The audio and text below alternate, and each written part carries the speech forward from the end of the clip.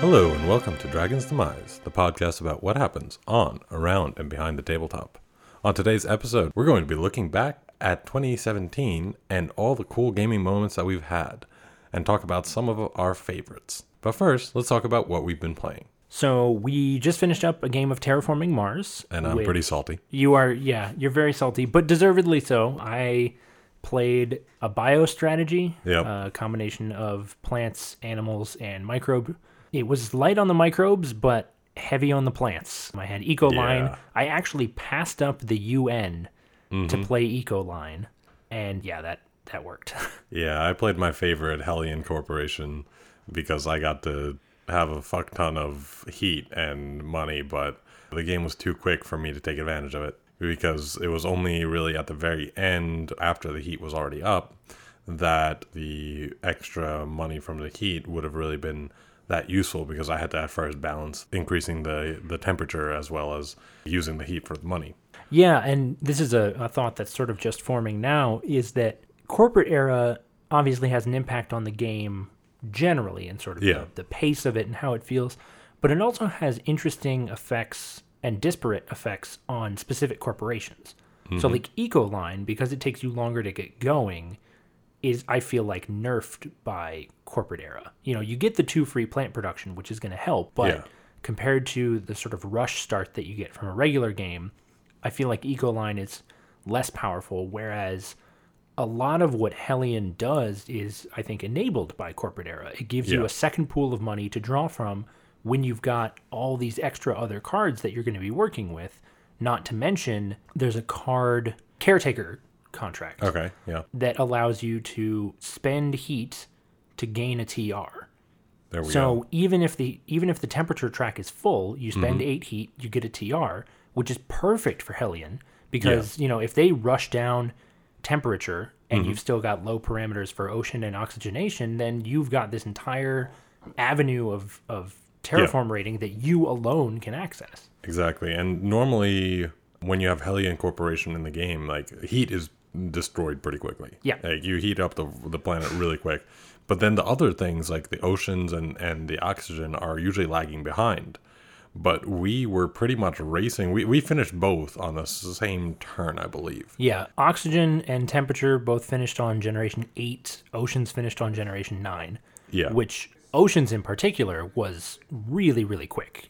I think that's usually the parameter in my games that takes the longest. Yeah, exactly. It was like a rush, a sprint, and that played into your hands. It did.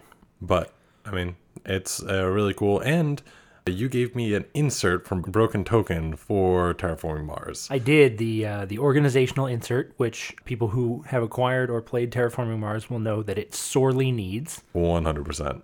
And so that was why I suggested Terraforming Mars. And then I came to find out, when I came here to give him his Christmas gift, that he had gotten me something very much in the same vein. Namely Terraforming Mars, which you have not yet owned. Right. So. It was a very Martian Christmas. Yes, it was. But yeah, I still definitely enjoy the game. It's still fun, but I'm just salty. Right.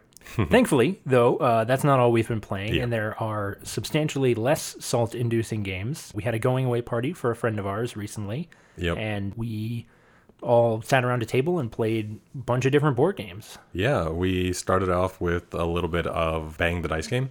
And for me, this is my favorite way of playing Bang. I think that the card game is a little bit too long, and it feels like a social deduction game that they took and stretched. Yeah. And for me, social deduction games are usually supposed to be pretty short, and that's where I think the dice game really improved it. It's just, you throw some dice. It is extremely luck-based, but that's the point. Yeah, I agree. And there was one of the people at the table actually hates regular Bang, but we convinced him to play this, and he actually enjoyed it. Not like it's not his favorite game, but it was passable, which was a huge step up from the regular Bang for him. So. Exactly. He actually said that he enjoyed this game. Yeah. So when you go from hating something to being like, oh yeah, this version I actually like, and it's like, well, there you go. Yeah, it's definitely a different sort of game, and I think it's one that a lot of us, for whatever reason, in our group enjoy more. Yeah, I think so too. Besides Bang the Dice Game, we also played another social deduction game, One Night Ultimate Werewolf. Mm-hmm. You have werewolf and daybreak and vampire and alien and that vampire expansion and like a sixth thing, I think. I have literally everything that ever came out for One Night Ultimate Werewolf. Right. And we spent like 20 minutes trying to figure out, okay, how do we balance a game that involves all of these factions? And then we said, you know what? Screw it. We're playing with werewolf and nothing else. Yep. Not only that, but we were just like, how can we mess with people the most? We did. Yeah. We sort of worked our way up to it. We knew we wanted a powerful werewolf faction from the start. So we had the Alpha Wolf and the Mystic Wolf both. And then we started out with a really powerful villager team. Yeah. And that morphed into a let's just cause maximum chaos. So we had, I think, the final game we played, we had the robber and the drunk and the troublemaker and the witch. The witch and the doppelganger? No, the doppelganger we took out for the witch. That's right, yeah. But like a bunch of people who could mess with stuff. One werewolf who can mess with stuff and two classes that could actually get you some visibility. We had the Seer and the Mystic Wolf. Yep. But apart from that, it was just like, wait, who were you at the start? Yeah, that was 4 characters ago. Yeah, it's like you switched with me, and then I switched with this person, and then this, and then the game before that was even more ridiculous. We had the doppelganger as well, right? Who it was like, okay, I doppelgang into I think it was the troublemaker or like something like that. It's just like, okay, boom, like they switch it, and then the other person switches it, and it's just like nobody has any idea what they are at the very end. Yeah, and then of course we also had a tanner in every single game that we played. Because you got to have that one person who's just like completely in it for themselves. Yeah, exactly. And trying to mess everybody up. So it was a lot of fun, and that's coming from a person who isn't the biggest fan of One Night Ultimate Werewolf or social deduction games in general. But it was a blast to play and see really just the total chaos that we could cause. Yeah, it was just total chaos, and I mean that's I guess both the positive and the negative of social deduction games. Most of them are complete just chaos, especially the one night games. But it was fun enough for me. I preferred actually the game that we played a bit earlier in the night, which was Vi, of course. Right. Yeah. Of course. It's kind of your baby. Yeah. I mean, it's a great game. I do very much enjoy it. Just the whole placement aspect and like just stealing stuff from other people, and we had some late game like switches and things like that, and it was fun. I definitely quite enjoyed it. Yeah, it's always good to get back to that. I think we played the default game with no specialty cards or anything like that, just family members and terrain cards. Yeah, and I think in that scenario, it's just a really solid game. Like the core mechanics are simple and they're straightforward and they're still effective. Yeah, for sure. And that's not to say that the specialty cards don't add something to the game, because they definitely do. But I really just enjoy the base game. Yeah, I mean, I think that's completely fair. The base game is very well done. So yeah, I definitely enjoyed playing that. As did I. And that is a look at what we've been playing lately.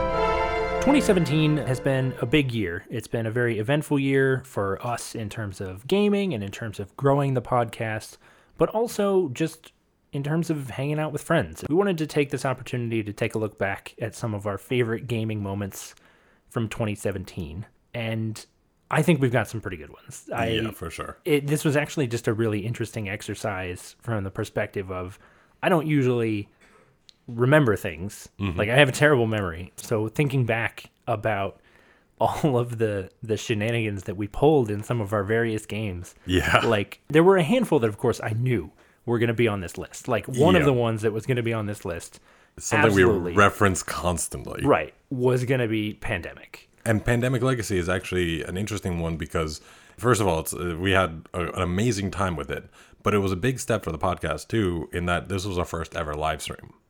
Wait, was it really? Yeah, that was our first ever live stream. Oh my God. You're right. Yeah. Yeah. And it was 16 hours long. Yeah, we jumped into it. We jumped in right to the deep end. So the first thing we do, like it's International Tabletop Day. We're like, we have to do something special. What are we going to do? We decided to do Pandemic Legacy Season 1, everything in one day. And that's it. Boom. And so it was me, Greg, and William. Right. And so We started at 2 in the afternoon because in the morning we went over to Labyrinth and just, said hi, checked out what they were doing for Tabletop Day. That's right. And then it was just like, all right, let's go. Had the jerry-rigged streaming set up, everything up and everything. And then the game itself was amazing. We had played a bit of Pandemic Legacy Season 1 before. Which made it better for reasons that we'll talk about in a minute. Yeah. But we never got past a certain month and a certain point in the game. And that is, I think, the first moment that I remember about being an extremely memorable moment about the stream. Yeah. So I think it was August or September. It was, I think, September. And we are about to get into some really heavy spoiler territory right now. So if you haven't played Pandemic Legacy Season 1, please skip ahead. I'm going to guess about 2 to 3 minutes. Yeah. And we'll probably have finished talking about it. Okay, it should be safe. So in August or September, there's a mission that you go on to find a person, like a defector. Yeah. And when you do successfully complete that quest, which we had revealed the quest in our previous game, but not actually finished it. When you finish that quest, you're prompted to look for a character who has the Mercenaries upgrade, which I think they feel confident in doing because if I remember correctly, the Mercenaries upgrade was broken as hell. Yeah. So obviously we were going to get it. That character turns out to have betrayed the party and be working for the secret shadow organization that's trying to infect the world. And so having played, 3/4 of the game and gotten right up to this point but not revealed it, and then to have my entire rug yanked out from under me was just totally mind-blowing. Not to mention the fact that it happened at 3 o'clock in the morning. Yep. And there were tacos and I was tired. It was totally an amazing moment in terms of narrative gameplay. Yeah. And I don't think anything even close to that has ever happened to me in a board game. Yeah, exactly. And I mean, for those who didn't catch it, Greg was the person who, his character was the person who betrayed us. So it's the character that he'd been playing since she came out, which was a quarantine expert. He'd been playing her that entire time. And it was just that came out. And there was just, when we finished reading that, we looked who it was. It was the quarantine specialist. And we all just sat there for about a minute or two. Because she was so good. She was so good. And we'd invested so much into her. Yeah. And in general, it was this character that, you were doing so much with. And it was just a shock for all of us. Just oh my God, she betrayed us. It literally felt like a betrayal. Yeah, it really did. It did, and I think that's just a monument to how good the game was, and also probably us at 3 a.m. Yeah. But yeah, that was a moment that is just amazing. It's immortalized on YouTube if you want to watch it. I'll probably post some timestamps for you, but that was an amazing part of that game. Yeah. Yet, not even the most memorable, Not the most enduring. Yeah, no, that has to go to Colonel. We are saluting in Pause case. for a salute, yeah. I'll let you tell this story. I told the last one. So, the Colonel was being played by our friend William. And at this point in the game, we had revealed a rule that you could take a wound in order to skip the next infect step. And at first we were just nah, no one's ever going to use that. That's way too much. It's just it's just one infect step. It can't be worth giving a character a wound or a scar. And then this happened. So we are literally one turn away from beating this month. And I think that it was even the second half of the month. So it's if we didn't beat it this time, we would have failed the month. Yeah, I think that's right. And so the Colonel, it's his turn. And we are about to go into the infect step, and we know that something can be coming up. We have some very, very dangerous things, but I'm next in line, and I have the last thing that we need. I have the cure that we need in order to finish the game, but it needs to get to my turn. Right, which is no guarantee at this point. And so it's just the hard decision was made. The Colonel took the wound. He died. And the next turn, we won. Yeah, it was so intense. Mm-hmm. And again, because this was a character that we had invested so much in. Yeah. And just to have not just that particular game, but the entire month hinge on that sacrifice was just huge from a narrative perspective. Not only that, but it was a completely worthwhile sacrifice. We looked at the cards after that to see whether or not we would have died if he hadn't done it. And we would have. That's right. Yeah. So, I mean, altogether, it was amazing. It was just like that character sacrificed himself. We came up with a whole story, how I think he was somewhere in like northern Africa, that he tackled down like these people who are about to like go and infect another city, and managed to stop them, but at the cost of his own life. It was just a really good, memorable moment. Yeah, for sure. So, 2 extremely memorable moments from that one first ever live stream. So, definitely a big part of 2017 for us. Yeah, absolutely. A lot, actually, of our other memories also come from co-op games, partly because that's just what we play a lot of, given who we are. But I think it's no surprise to anyone that one of my personal favorite moments of gaming in 2017 came during one of our Zombicide streams. Yep. My character, Gowan, who I had been playing since the beginning of the game. We were probably 4 sessions deep at this point.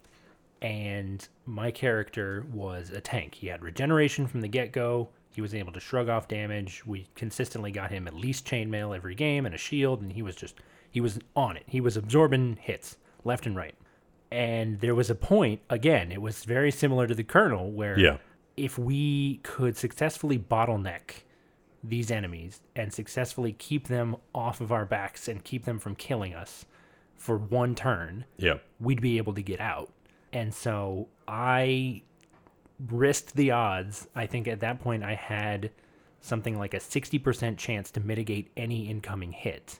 And I stepped onto a tile with 9 zombies, keeping in mind, if I take 3 hits in a single turn, I'm dead. And that's the end of that. The dice were with me. We didn't let Jacob roll the dice. They were with me that time, and I just fucking hero mode. And we managed to get out. So this is even actually a little bit more intense than what Greg is letting on. What happened on this turn was, first, there were multiple of us on that tile. There were 3 of us, I believe, on that tile. The first round was zombies when they attacked. We split the hits. We managed to like defend most of them. I think that you didn't take any at that point. But then we had another activation of fatties.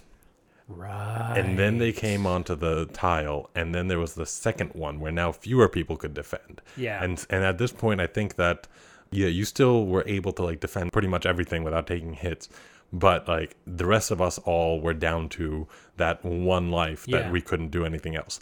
And then there was the third activation of the fatties, and then Greg had to go at it alone. And Gowan tank moded, took only 2 hits out of, I believe it was somewhere around 9. So he had to roll 9 with only, I think, 2 of them being like 2 or below or something along those lines. I think it was as long as I rolled a 3 or more.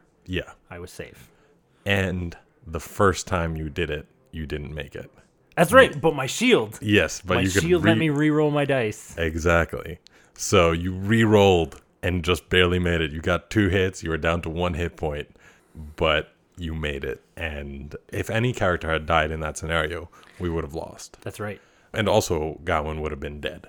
Yeah, because we were playing hardcore rules. As soon as your character dies, they are removed from the pool of available characters.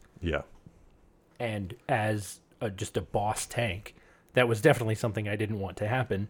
Unfortunately, it sort of became moot a few games later. We had a few too many TPKs in that game. We had a lot of TPKs, but really I think the most memorable death was probably the first death. Which happened, I think, a game after the game where we introduced crows. No, it was the game that we introduced crows. It was the game that we introduced crows. All right, that's right, because I remember raging at you about this right now because of the freaking crows. Right. So we introduced crows to the game because Jacob thinks that it's too easy. Well, it was at that point. It was at that point because it was the easy missions. I told you to give it time to scale up, but that's neither here nor there. So we introduced crows, which are from the... It's one of the expansions, that the add-ons that you can get. That's right. They're not actually from Wolfsburg. We didn't introduce the wolves. No. Oh, God. But we introduced the crows, which can move extremely quickly, and they can move through buildings.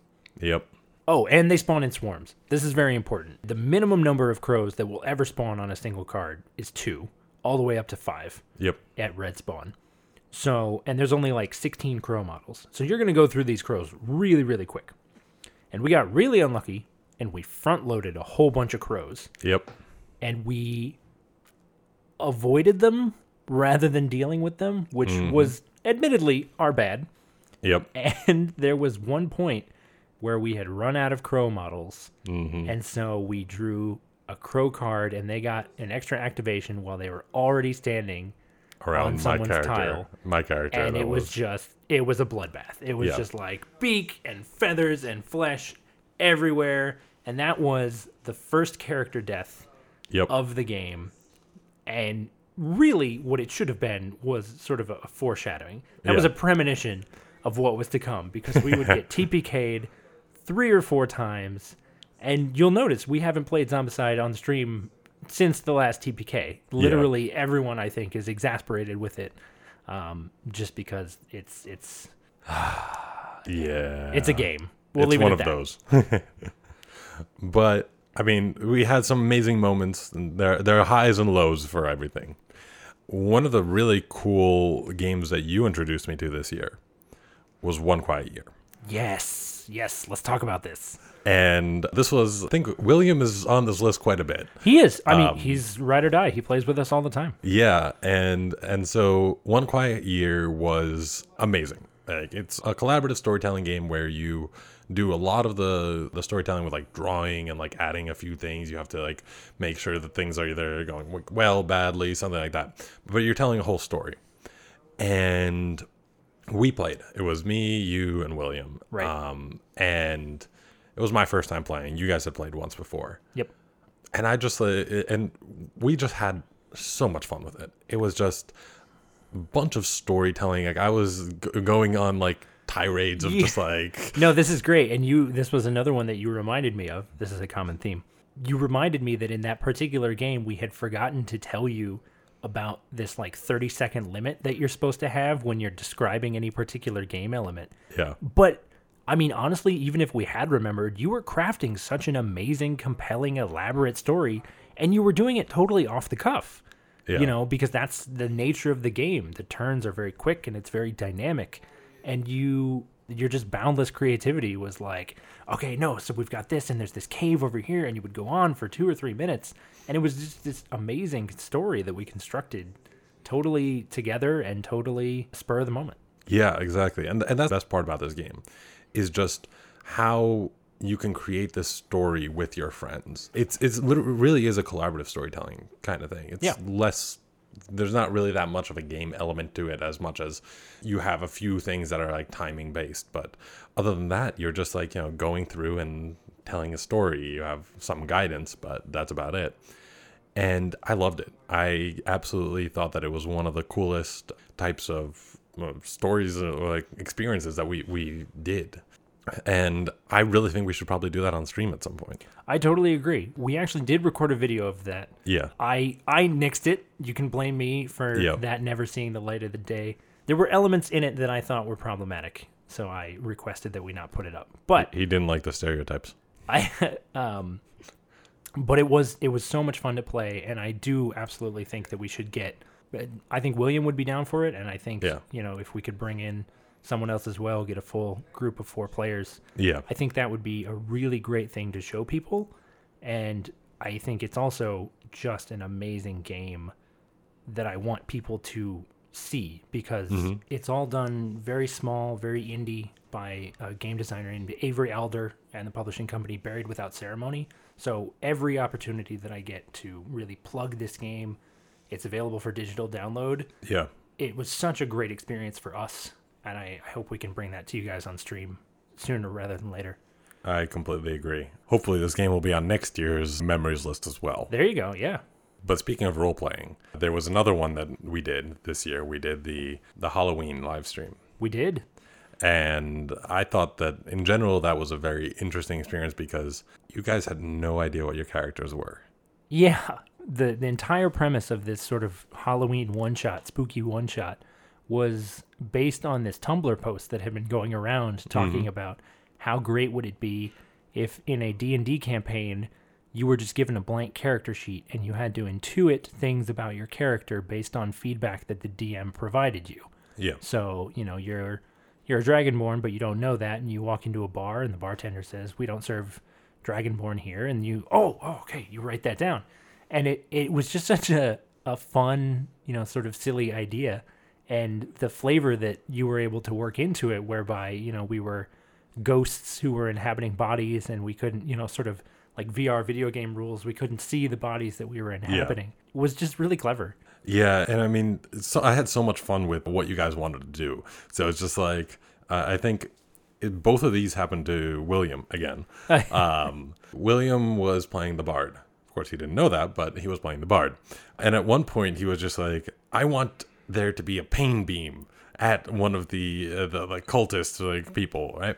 And I was just like, how do I do this for a Bard? And finally ended up doing Vicious Mockery. So I described it as like, you're concentrating on trying to give make this person in pain, and you just start spouting all these insults at them. Yep. Emotional pain is real pain, guys. Exactly. But then the other one was that he wanted pretty much to make himself stronger, right, in some way. And I'm just like, how can I turn this around? Now, I was acting like pretty much a genie in this case, where you've got the literal definition of what they want versus what they actually want. Yeah. So he didn't really have anything to empower himself.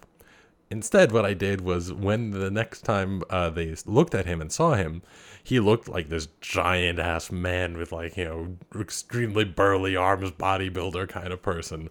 So it's like, yeah, he didn't actually get stronger, but he looked very strong. Yeah. Yeah, it was disorienting, to say the least. Yeah, no, that Halloween one-shot was a lot of fun. There's definitely been lots of RPG shenanigans as well throughout the year. One of the games that I was in earlier in the year was a Call of Cthulhu campaign. I think I mentioned it a couple of times. We had some hilarious stories come out of that one. Definitely the most memorable was we had a character who we were playing in the 1920s. We had a character who was from rural Tennessee. He had served in World War I, and his unit, his troop, something like that, was the 29th Division. I don't know. I'm not a military person. You can mock me about it in the comments. But he would shout. He would just go, 29! All the time whenever he did things. He was doing a breach and clear one time. He shouted it. And, whenever we engaged opponents, he would shout it. And it just became this meme, almost. And to this day, I will just shout that if I'm about to do something really reckless.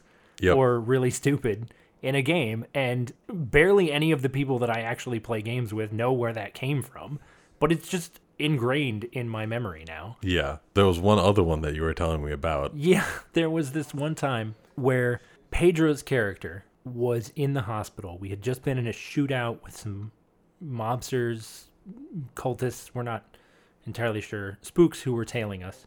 We'd been in a shootout with them, and this same guy, 29, had gone on the lam. He was injured, and he didn't want to go to the hospital because he didn't want to get caught. And it turned out to have been a good idea because the state police showed up.